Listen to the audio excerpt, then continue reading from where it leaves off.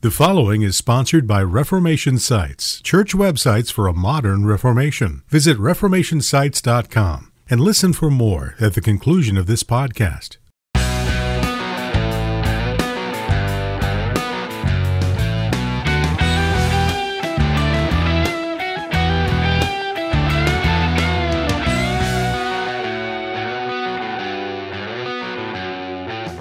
Welcome to Mortification of Spin, a casual conversation about things that count, with Carl Trueman and Todd Pruitt.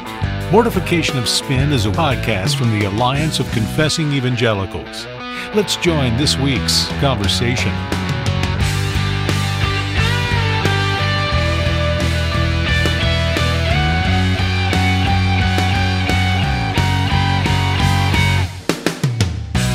Welcome to Mortification of Spin. My name's Carl Trueman, Professor of Biblical and Religious Studies at Grove City College in Wentworth, Pennsylvania.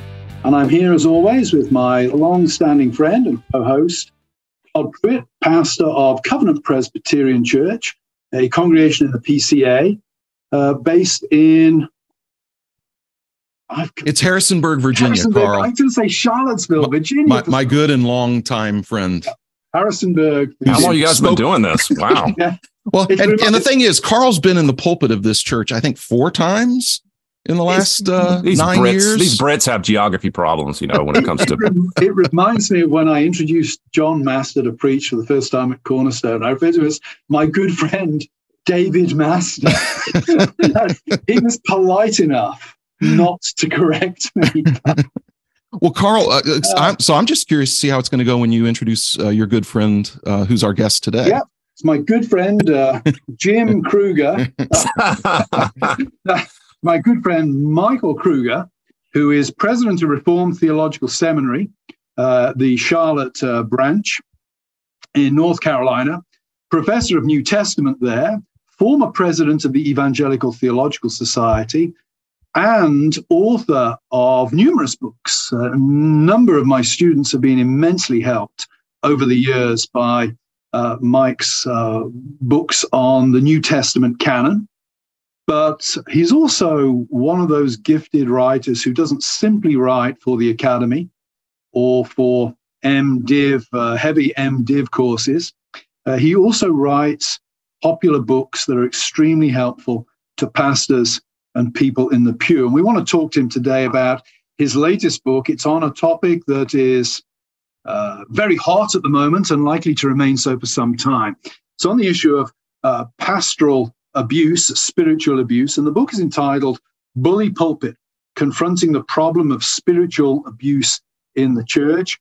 One of the Zondervan Reflective imprint. I didn't know they had a reflective imprint. Yeah, I didn't know that either, to be honest with you. I'm still learning a lot too. So Zondervan Reflective have published this book. So, Mike, great to see you. Welcome to the show. Good to see you guys. I was, as before we got on today, I was like, how many times have I been on the show with you guys? I was going to say, you continue to risk your reputation. I continue to set new records here for one podcast. Well, it's like a maximum I do. Like, sorry, the quota's been reached. But it's you, Michael Allen, Scott Swain. We like to keep you 3 guys in heavy rotation. That's good. So that's good. Well, good to be back with you.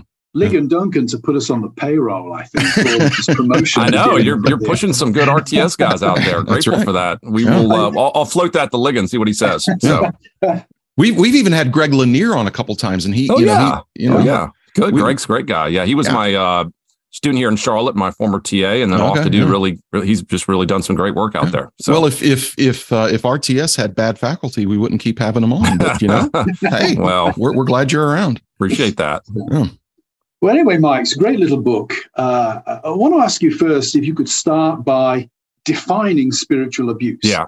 Seems to me that, if you draw your wisdom from Blogland, which is a bad place to draw it from, spiritual abuse can mean almost anything, from very serious examples of what would be virtually criminal activity down to somebody said something nasty about me, or the pastor said something in the pulpit that pinched me at a point in my life and I didn't like it.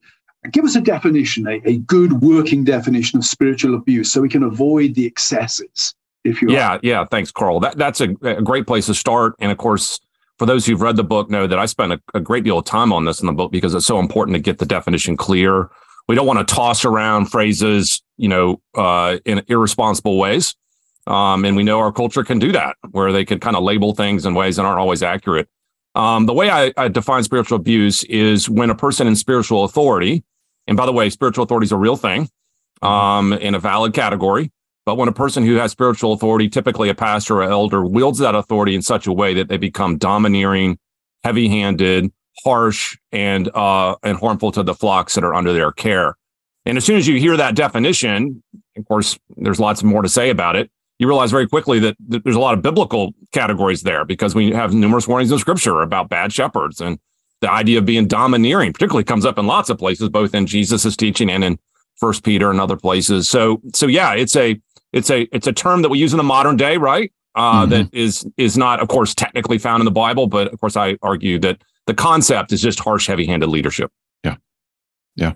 And it was interesting because as I thought about experiences I've had as a pastor with people who have come to the church I pastor, who have experienced what I believe was really heavy-handed, spiritually abusive leadership. I mean, I pastor people who I am convinced have been through that because of their descriptions, and the impact it has on their soul is significant. And Mike, I wonder, as you were researching this, as you were talking to people, as you were writing it, what are some of the kind of chief things that happen in a person's heart, in their soul, in their mind, when they experience what is legitimate spiritual abuse?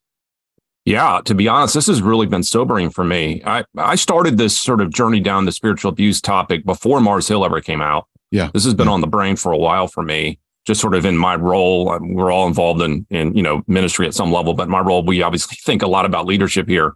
And this has been on my brain for a while. And when I started diving into the research, it was heartbreaking because I had a chance to talk to a lot of people who've been through this, and both personally, but also in print and in other ways, getting testimonies. And it can really be devastating on people's lives. And part of what I tried to do in the book is to help bring people into that a little bit, because I think it's easy to keep spiritual abuse at a distance and think, sometimes people are overly sensitive and it's just this and that. And by the way, sometimes that is true. But there's also a sense in which I hope that in the book, people realize, wow, this is something that demands our compassion and our attention. And the effects are all over the map as I cover. There's emotional effects, shame, anger, fear. There's certainly physical effects from it. And believe it or not, people go just like anything that's difficult. They're going to have, insomnia, high blood pressure, anxiety. But the most concerning is the spiritual effects. People start to doubt the goodness of the church, even the goodness of Christianity. They begin to think God must be the way this abusive leader has been to me. And so, we're shepherds at heart, right? That's what we do as ministers. And I hope that came across in the book, that we want to be very compassionate on the people that have been through it. What's been interesting in the context where I minister, and I won't name the tradition, but we have a number of folks that are members of our church who come out of a religious tradition that is known for being kind of very heavy-handed, very legalistic. And it's been interesting, the stories I hear from these families that come into our church, really wounded deeply, because it goes back generations in their families. They've been a part of this tradition, and when they break, they're shunned completely from their families. But they come in literally licking their wounds, and the things that we hear over and over again from these brothers and sisters is, first of all, how disorienting, but then ultimately comforting it was to finally hear the gospel, because they realized that they hadn't heard the gospel really, and just tenderness from leadership. They weren't acquainted with that. They hadn't really seen that. And what we see are all the things you just mentioned, from physical effects. We hear the stories from some of these brothers and sisters about not sleeping at night, the anxiety that comes from this, the anxiety that comes from being now shunned by their families. And so that's coming from a whole tradition where this goes on. But then we've also seen people that come out of not necessarily problematic traditions, but from a church where a leader was empowered to behave that way. And And there's just certain threads that we see every time. And some of them are the physical impact. It's remarkable, again, to see the Hebrew idea that we're body, soul, unities. One affects the other. And, that's I think one of the things that we've sort of learned over time about abuse is it's not just physical, right? It can have different manifestations to it. And on the spiritual damage side, it's interesting because I agree with you. There's certain groups, if we can say it that way, that maybe are prone to this out there that even sort of trend towards cult-like groups. But then one of the things I've noticed in my own studies here on this issue is that it's particularly damaging, though, when abuse happens in your own tradition that you actually agree with. So it's one thing to have it happen in a sort of, that was my past life, or I was part of a cult and I repudiate all that. But what happens when it happens in a church that you would think is otherwise orthodox? And I think then it becomes very disillusioning because it's easy to dismiss a leader as, well, you're a heretic, you're a wacko. But what happens when that's part of your own theological tradition? I think those are when the damage really gets tough. One of the things that interests me, Mike, is this, how the leader himself can guard himself against becoming spiritually abusive. I've often thought of that. Paul's statement in the New Testament, be a follower of me as I am a follower of Christ. You could easily, I think, if you took a very kind of critical approach, jump on that and say, Paul's being highly manipulative here. He is mystifying, sanctifying, authorizing his approach and identifying it with that of Jesus. This is very, very manipulative. To an extent, every Christian pastor has to operate in a way that, be a follower of me as I am a follower of Christ. How can the pastor, sinful and fallen as he is, be aware of where he's crossing the line on those kind of things? What are the things that a pastor should put into place? I mean, no system is going to guarantee that the pastor won't be abusive. But one of the things that a pastor can put into place that will have this, because you made a comment before we started that struck me as very interesting. Sometimes you can do the right thing, but in the wrong way. Yeah, that's right. Which implies, you could actually be abusive out of the best of intentions. You could be a good faith person who yet ends up terribly damaging somebody by accident. What can a pastor, what can a session, what can an elder board build into their culture or their procedures or whatever in order to be able to think through not only the state of their own souls on this issue, but also the practical applications of that in day-to-day church life? Yeah, well, this was one of the goals of the book, right? To give people some categories to think about, to give leaders an opportunity to reflect on themselves and churches, and structurally to think about how to address this. I think I would begin by just saying, most Christian leaders need to recognize that their actions and their words have a lot more impact than they realize. This is something I've just learned in leadership over the years. And I know if someone told me when I was 32 that your words in ministry have a big impact on people, more than you know, I probably would have been shrugged my shoulders and said, yeah, whatever. But now, coming up on my age, I realized, whoa, even what we think is a very minimal statement or whatever can just be very weighty for people. So the first thing for ministers to realize is that you have a pulpit inside people's head. And what you say bears more weight than other people. And rightly so. God's called you to that task, which is why we're more harshly judged as teachers, right? Because we have that impact. So first step is just realize whatever you think your actions and words are doing, they're probably doing 10 times more than you think, for good or for bad, right? Either way. The other thing I would say is that you probably don't have, and I speak to myself here too, we probably don't have a very good self-perceptions as ministers.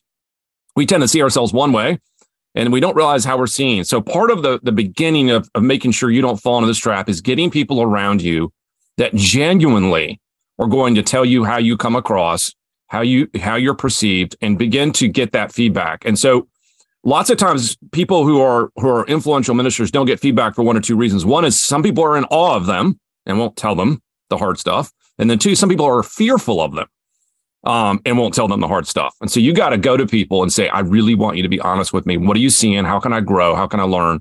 Those are some beginning steps. Now, of course, in my book, I unpack a bunch of structural things about how to deal with abuse when it comes up. But those were some practical beginning points, I would say, just to speak to the heart of all of us as leaders. Yeah, I think that's hugely helpful. And I remember I was having a conversation with a pastor in my community probably 5 or 6 years ago. He no longer pastors here, and independent, non-denominational church. And he was asking me about elders. And I began to just explain to him our structure, our polity. And he said, that sounds great. I need some guys around me who will really, kind of protect me from people in the church. And I said, well, I don't know if you're tracking with me here. And so that's not quite what I meant. Yeah, exactly. So I began to explain it to him, and that, I'm just one member of our session. We sit at a round table, so to speak. And he said, well, he kept saying, well, but they're here and you're up here, right? And I kept saying, no, that's not how it works. And there ended up being real issues in that particular situation about heavy-handed leadership. And it's hard because I think in some ways pastoral ministry can invite kind of megalomaniacal personalities. Yeah. And again, it takes a little bit of chutzpah to get up in front of a group of people every week and say, "Thus says the Lord." The enemy has all kinds of ways he can exploit that in our hearts. And particularly if you're in a really kind church that says nice things to you all the time, that's a blessing. But if you believe all of that, it can be dangerous for your soul. That's why I tell pastors, have a wife who encourages you, but make sure she's not your fan, And the same thing with the members of the session that you serve with. Yeah, you want brothers who love each other and who support you, encourage you, but they will tell you the truth, and that's hard. But we have to have it, or it's too easy for a pastor to slide into a position where he's going to be heavy-handed. It's just easy for that to happen. Yeah, and I think you're starting to touch on sort of the topic looming in the background of all this, which is the sort of celebrity pastor model, which is what happens when a church begins to treat their pastor as if they're different than everybody else, right? And by the way, the celebrity pastor problem isn't just a problem of the pastor himself, although he's accountable for his behavior, but the culture around the pastor in so many churches today actually pushes the pastor towards this autonomous. We want a celebrity pastor. We want a big show here. We want someone who's going to take charge. And so one of the things I hope the book encourages is a recalibration and maybe just a reconsideration in our circles about what does authority look like? Mm-hmm. What does authority mean in a church? And I think we can put certain tangible things on it. But one of the things that I brought up numerous times is that when Jesus calls, Christian leaders to servanthood, he doesn't just mean deacons. And this is one of the things I think is a mistake, that we tend to, if someone has a servant heart, we shift them towards deacon. And I'm like, but what? Jesus is talking to the disciples about how he himself, Jesus, is the servant, right? And so we need to think: are we getting elders that have a servant spirit rather than an autonomous top-down hierarchical one? I think that we need some work on that. So. Definitely. I want to raise just a really sensitive issue. We always know when pastors fall. And the damage they do to the reputation of Christ and to his church. And I've been asked about this, and I've seen some pushback against this, but my own experience, and I think just the logic of the situation bears the truthfulness out. When a minister sins sexually with a congregant, I'm of the strong opinion that even if it's, quote, consensual, there is, you mentioned earlier the inherent influence of a spiritual leader. I'm not a guy who naturally sees, quote, power differential everywhere I see. But if there's a power differential, it's there. And even in quote, relationships that are consensual between an immoral relationship between a pastor and a congregant, there is an enormous gap of influence that is inherently manipulative. I cannot conceive of a situation where a pastor sins sexually with a congregant and it's not, to at least some degree, an abuse of power. Yeah. Oh, absolutely. Right. And yet I see that disputed some among people, Yeah. Maybe the dispute is that, the other person they have to own their stuff too. But no, I think that's exactly right. And this goes back to my point, which is, I don't know that we've appreciated, I feel like we're so eager in the reform world to defend the authority of the church and to defend the authority of pastors. And let me say, rightly so, right? It's a biblical category. And we live in a culture that diminishes authority. So we have all kinds of reasons to defend and uphold and push authority. And I'm with you on that. But but we also need to give time and energy to thinking, okay, but what about the other side of the equation? Authority can be abused. And so part of the goal of my book is to help us to realize that the concerns can come on both sides. The abdication of authority is a problem, but misuse of authority is a problem. Yeah, I just taught a group of men in our church. I went through the qualifications for elder, and every time I teach on that, it's sharpening, it's convicting, it's devastating, and sometimes, and as we reflected on, there's a skill. Paul points out to both Timothy and Titus. There's a skill in terms of teaching, being able to instruct in sound doctrine, correct those who refute it, absolutely.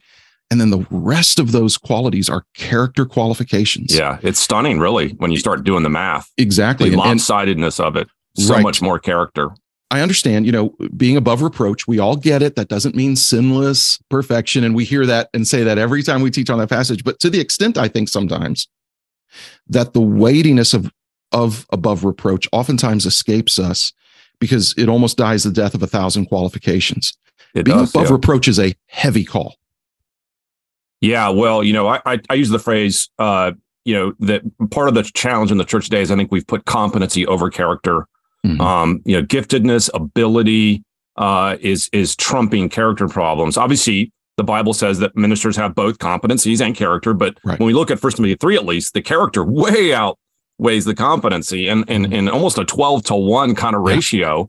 And I think, I wonder, just in the seminary context, I wonder if we're doing a very good job. I'm not speaking about RTS in particular here, sure. But just in general, are we doing a very good job in seminaries helping people realize that? Now, obviously, we don't ordain anybody, mm-hmm. But even as we think about how to help frame the issue, I think we almost make it sound like the most important thing for being a minister is get your doctrine straight. And by the way, I'm a big believer in that as a seminary professor. Of course, I believe doctrine is very, very important.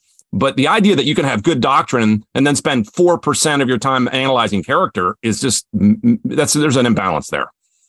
So, and I think that's what's got us here, honestly. I think we need to rethink that at the ordination level.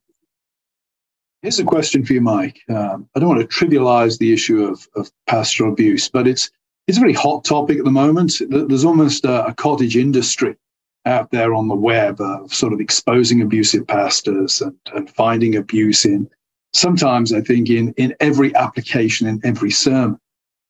There are real abusive pastors out there. We know of them, and there are many more we've never heard of, and it goes on quietly. But I've met many, many congregants over the years, and I would include myself in this number, who've never been abused by a pastor. Now, the vast majority of pastors, I think, are not abusive. The vast majority of pastors do a tough job for very little pay, and they do it to the best of their ability. I have never met a pastor who has not been abused by a congregant or even a congregation. And I guess my question is, okay, yeah, we need to seriously address spiritual abuse coming from pastors. And for the reason of the power differential, that can be more dramatic, more pungent, more damaging perhaps. But, what about the pastor who, speaking personally here, I suppose, who goes home every Sunday and has that guy or that girl send that email talking to him as if he's something that she or he has trodden on in the streets. And everything they do is subject to criticism. And there are gossip campaigns against it. Well, what about that? At what point do we say, okay, yes, spiritual abuse is real from pastors to congregants, but it is more widespread and more universal among congregants aimed at their pastors? What do we do about that? And what do we do about that without making ourselves vulnerable to accusations of being spiritual abusers because we're trying to do something about it? Yeah, absolutely. Well, I cover this in the book. I mean, in my opening chapter, I acknowledge, hey, look, we're not suggesting that first of all, I say in the book that the vast majority of pastors are godly, humble, great leaders who love their flocks. I'm a pastor. I love pastors. I train pastors. I'm around them every day. So, I mean, I say that very plainly in the book, that the vast majority of pastors, of course, are not abusive. And then on top of that, I even say in the book that lots of churches mistreat their pastors. In fact, I was doing a podcast just 2 days ago with Dan Doriani, a good friend of mine at Covenant Seminary, who has a podcast. We did it on Bully Pulpit. He brought up this exact question. Isn't it true, though, that churches sometimes mistreat their pastors? And I was like, absolutely, that happens. And anytime we want to address the purity of the church, that issue needs to be addressed. I told Dan, and maybe tell you guys maybe a book needs to be written on that, right? And so, that just wasn't the issue I was addressing, obviously, in my book. Now, statistics are hard, right? Is which one's the bigger problem? Well, I don't know that we have any hard statistics on either of them. I will say, though, this is that pastors are held to a higher standard. And we have a responsibility to make sure that we're behaving the way God is asking us to behave, and our fellow pastors are doing that. Even if we're mistreated, we start with us because we're held to a higher standard. Also, the statistics, are a little bit misleading because there's a lot more congregants and a lot fewer pastors when you do the math. So the fact that not every congregant is abused, but most pastors are, maybe isn't telling us everything we need to know statistically. So yes, I think that is an issue, but at least from my concern as someone who's training ministers, someone may need to address how churches treat their pastors. But for the purposes of this book, I really felt like this needs attention in our current moment. Yeah. One of the things that I will tell people who are visiting our church and who have questions and go through our membership class, et cetera, is who are coming from non-reformed churches who don't have a Presbyterian form of government. Is one of the things I tell them is that one of the things I love about Presbyterianism, when it's properly practiced, is that it gives the church member a lot of security in terms of, and again, this is assuming it's properly practiced. When it's properly practiced, it helps to protect the congregant from a pastor or a session or a member of the session who begins to behave in an ungodly way. There are mechanisms built in to our form of government that seek to address those things so that a congregant, again, if we're doing our polity well, a congregant does not have to remain in a situation like this and for it to continue to be unaddressed. And I would just encourage every Baptist to become a Presbyterian. I mean, that's the bottom line. I see where this is going. Yeah. Hilarious. Let me just make one comment on that, Todd, because of course, 100% agree. Church government matters. Boy, oh boy, does it matter. Obviously, everyone on this call is a Presbyterian, so we think Presbyterian church government is the best version of that. One thing I've learned in the book, though, and I think we all know this intuitively, and you weren't saying this isn't the case, is that having higher courts doesn't in and of itself automatically solve the problem. In fact, one of the things I was shocked by is how many cases I studied were in places of higher courts. And I don't just mean Presbyterian, I mean particularly Anglican. And if you've been keeping up on the scene in the UK with spiritual abuse, man, there's been a lot of Anglican cases there where you could argue, man, you got even more hierarchy there. But oddly, even less accountability in a strange way. And so one of the things I say is, yes, we want good church government. It really matters. But we also want informed church government that understands the abuse issue. And that's part of the reason I wrote the book, is hopefully the little tiny step just to help people have the right categories. Yeah. So. Yeah.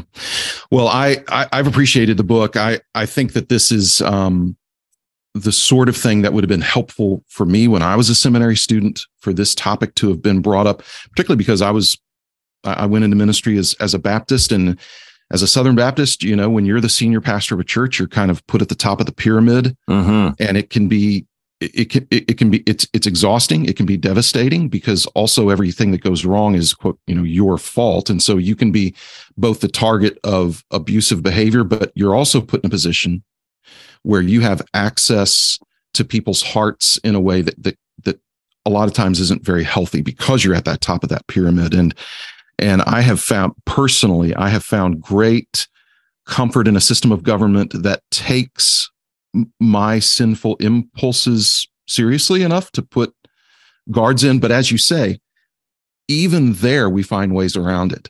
Sure. And so ultimately it comes down to, are we going to be godly people in these positions? Are we going to be accountable? Are we going to have a session that loves us and supports us, but are not our fans? And so they're willing to say, you were wrong there, right, Pastor. Hey, Pastor, we think next week you ought to say something from the pulpit acknowledging that maybe you went too far in that statement. Pastors have to be willing to submit to that sort of thing. And churches have to be willing to admit that maybe in our desire to have a big shot pastor, we've erred by not caring for his soul well and putting him in a position that's tempted him too much. So there's lots of dynamics. And I think there's multiple layers of responsibility, aren't there? I mean, exactly. A leader who goes off the rails, of course he is responsible for his behavior, but man, we've got to look at our church culture broadly and just, the fandom factor is, I tell my students all the time, the most harmful thing for you isn't criticism. Sometimes the most harmful thing for you is compliments. That's right. Unabashed, over the top. You're the greatest thing ever. And I'm like, that can sometimes do more damage than even criticisms. So we got to be careful about that. It's true. Well, our guest has been Michael Kruger from president of Reformed Theological Seminary in Charlotte. As Carl mentioned earlier, his work is always well worth reading. And his latest book, Bully Pulpit, Confronting the Problem of Spiritual Abuse in the Church, is one that we would recommend. I have found it to be balanced, thoughtful, addressing the broad sweep of this topic in a way that is helpful. If you're a pastor, I would really encourage you to read it. If you're a member of a session, I'd encourage you to read it. It provides plenty of opportunities for some gut checks that I think are important, and we would commend it to you. If you'll go to our website, mortificationofspin.org, you'll find an area where you can enter to win a copy of this book, and we would encourage you to do that. If while you're there, if you'd like to make a donation to the Alliance of Confessing Evangelicals, then you can feel free to do that as well. But we're so grateful again for our guest and for the way that he continually risks his reputation by coming on this program. We are especially thankful. Yeah, it's sketchy, guys. I don't know. This may be my last one. Of course, right. I said that like 5 times ago. It was my last one. So, well, Mike continued to produce great work. We're grateful for you. We're grateful for the ministry as a Presbyterian pastor. I'm grateful for the ministry of RTS across the board. I'm a beneficiary of the work, and as our guest lineup over the years proves, we're very thankful for the work of RTS. And for our listeners, thank you so much for being with us today, and we will look forward to being with you next time on Mortification of Spin. You always heard the one you love, the one you shouldn't hurt at all.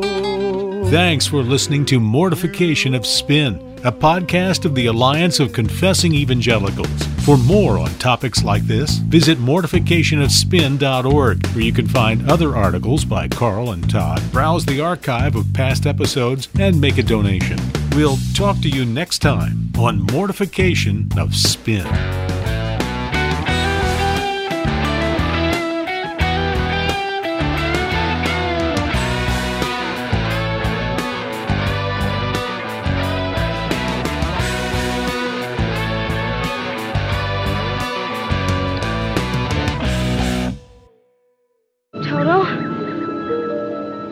We're not in Kansas anymore. Hey there, this is Eric from Reformation Sites. These days, having an effective church website is vital to ministry. Unfortunately, it's not easy to find someone in your church to put together a site that reaches out to visitors and ministers to members. That's what Reformation Sites does for your church.